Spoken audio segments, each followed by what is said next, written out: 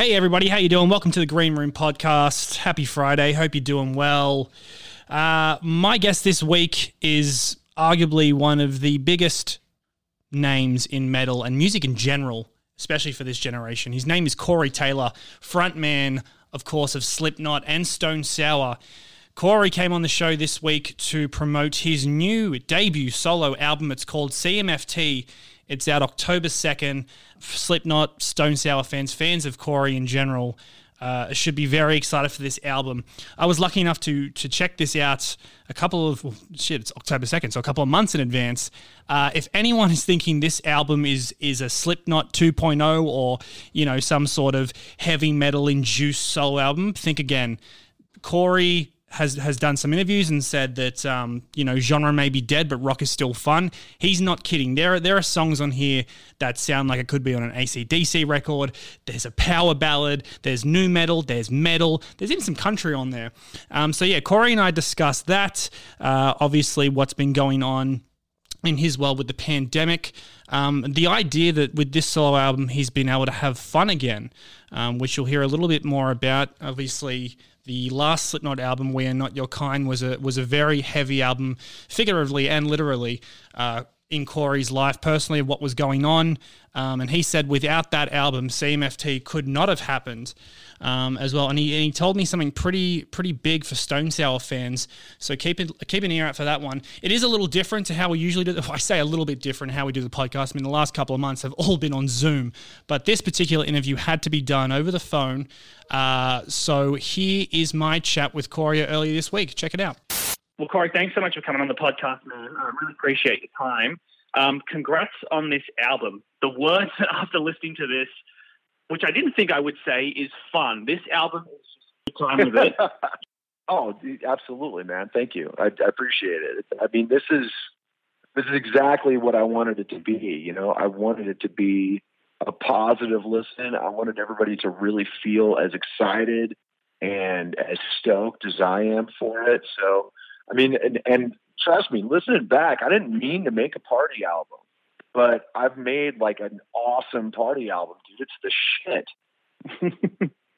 Well, looking at some interviews you've done recently as well, I know that you said you've grown out of a place of being miserable making music. What do you mean when you say being miserable? But it's sadly, and anyone who's ever been in a band longer than 5 minutes will understand exactly what I'm about to say. Sadly, when you've been in a band with certain people or just been in a band, period, for a long period of time, you find yourself making music with people who are just not in the mood to make music anymore.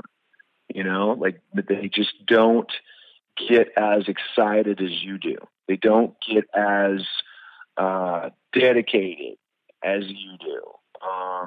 And I've felt that in both bands, man, and so it's not an isolated incident. I had to realize early on that I just have a different approach to music than certain other people do, and that can tend to take the edge off, and it can tend to water down the excitement that you have for newer stuff, especially when you're ready to kind of take it out and play it for the world. But this album, actually, and I've said this in a couple of other different interviews. I haven't felt this stoked.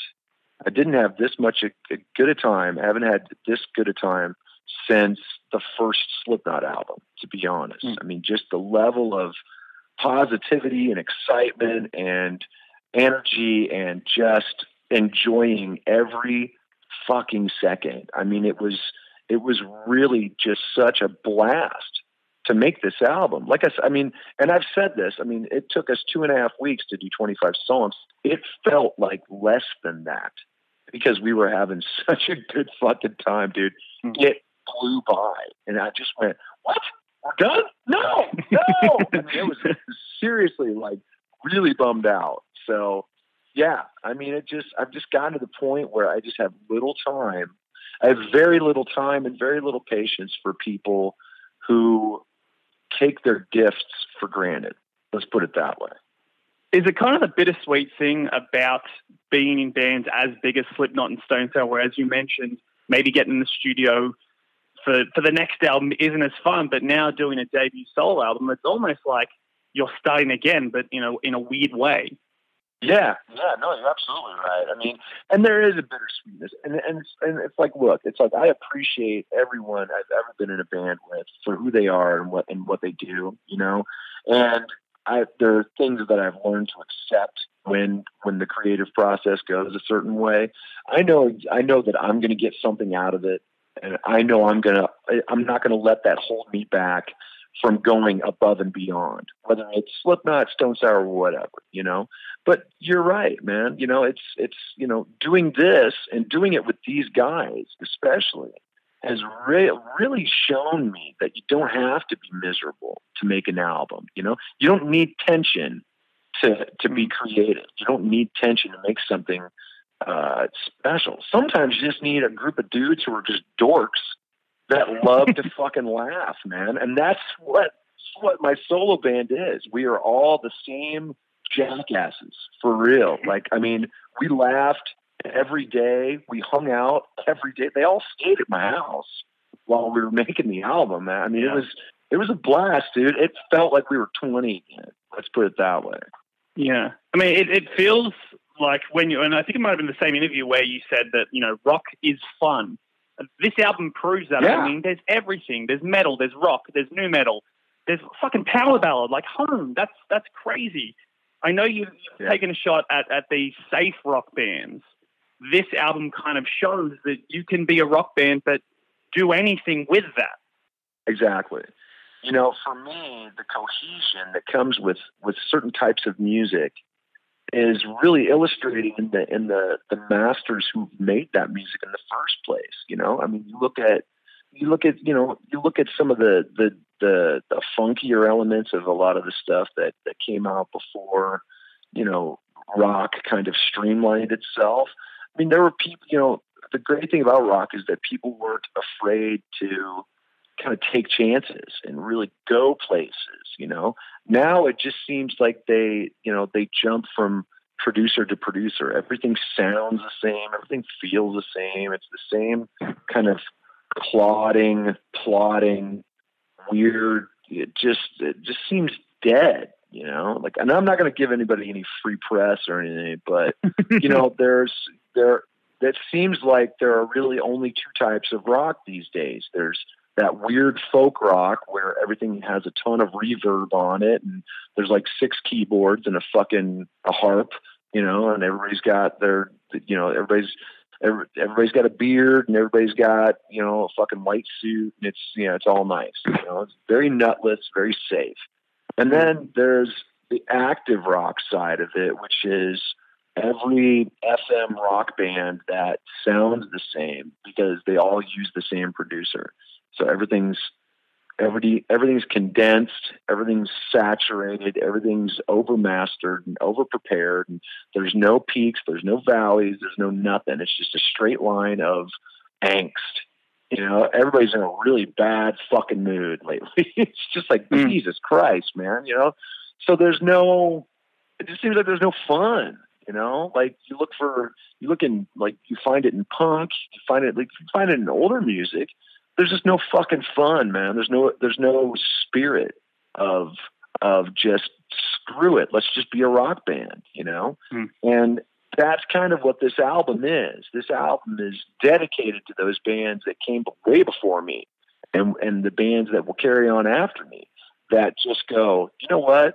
It's just awesome to be able to write a song. It's just awesome to be able to fucking play with a bunch of people you love. It's just awesome that we've got all these great songs, these big hooks, these junk food choruses that make you fat. I mean, you get into it, man. And that to me, that's the whole point of doing this, is to kind of represent that other end of the spectrum. Well, that would be the big misconception for people who think, Corey Taylor solo album is just going to be, a Slipknot 2.0. It has everything. Yeah. When I was and it was probably halfway through the album, I actually listened to this. I don't know if you'll take this as a compliment or not. You could be the lead singer for AC/DC if you ask them. I know Axl Rose as Guns N' Roses players next year. You should reach out to them, man. You know what? I mean, first of all, thank you. That's a hell of a compliment. Second, I don't have the range of Axl. I don't have the range of Axl. When I was younger, I could hit a lot of good Bon Scott notes, but I don't know if I can now. Let's put it that way. And I certainly can't hit Brian Johnson stuff. I can't even hit the stuff that he did when he was in Geordie. Let's put it that way. Like he's fucking up there, man, you know? So I appreciate that. But those are huge shoes to step into, and I don't know if I could do it. Just for the fact that I don't know if I could do it justice, man. You know, and I would never consign myself to disrespect the music by not being able to play it the way it was meant to be played. You know. Mm. I remember when you were here in, I think, 2018 for the Good Things Festival with Stone Sour. And I caught up with Johnny and Christian at the festival, and they said you have this you have this really incredible ability to kind of just jump in and out of things. When you're on the Slipknot cycle, Stone Sour's on the shelf. When you're on Stone Sour, Slipknot's on the shelf. Now with this solo album, and again, the album's out in a couple of months, but I can't imagine that the solo stuff is just something you've done for a laugh. Is the solo staple of your cycle? Like now you're going to be working with 3 cycles.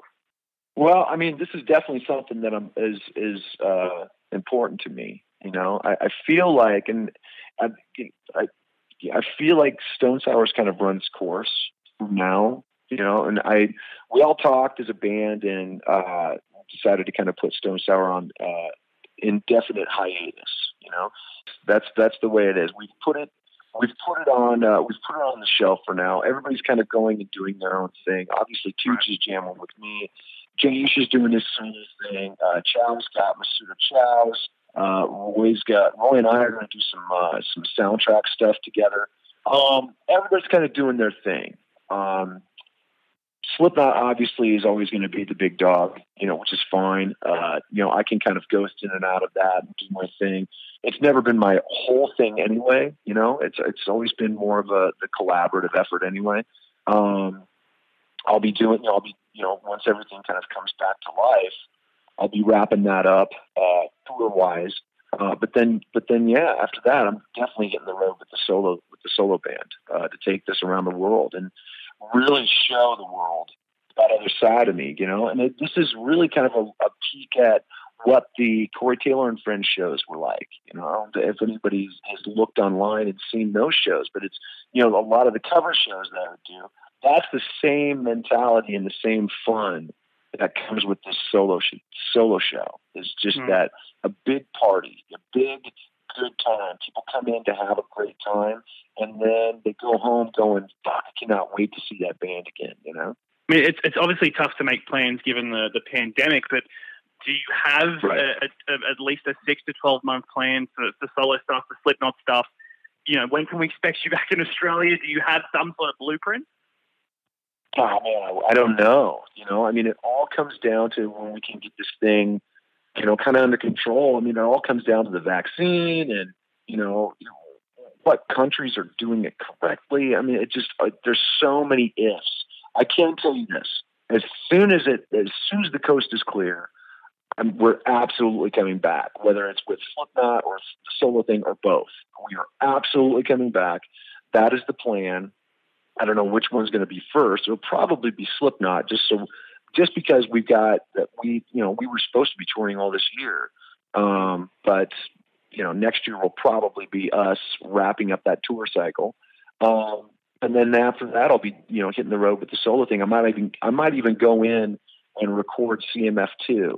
Cause I got enough material for 3 more solo albums, man. If I didn't write anything new again, I'd have enough material for 3 more solo albums.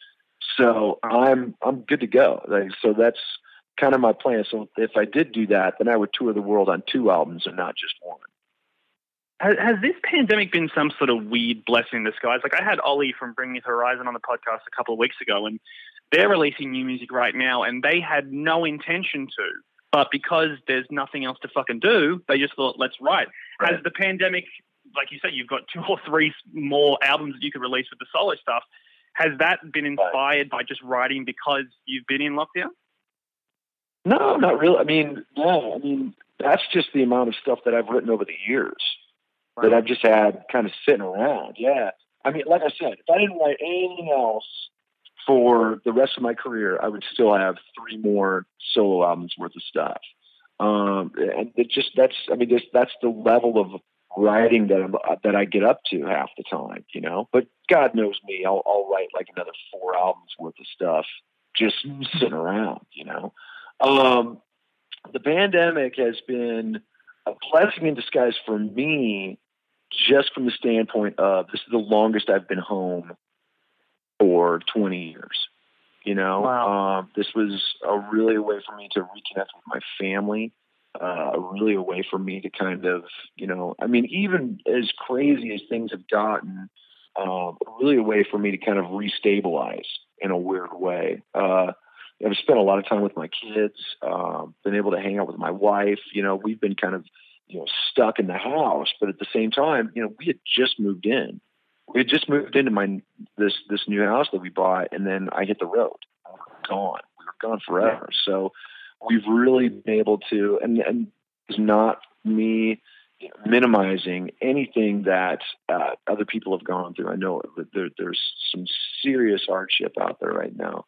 This is just from my standpoint. I've really kind of been able to realize, you know, I realize what I've taken for granted over the years, and and that's on both sides, whether it's, you know, the live and touring, or, you know, being at home and being with my family. So that's what I've really tried to focus on is, you know, really just like kind of reconnecting with my life and realizing that, you know, I have so much to be thankful for. You know, I'm one of the luckiest people on the planet.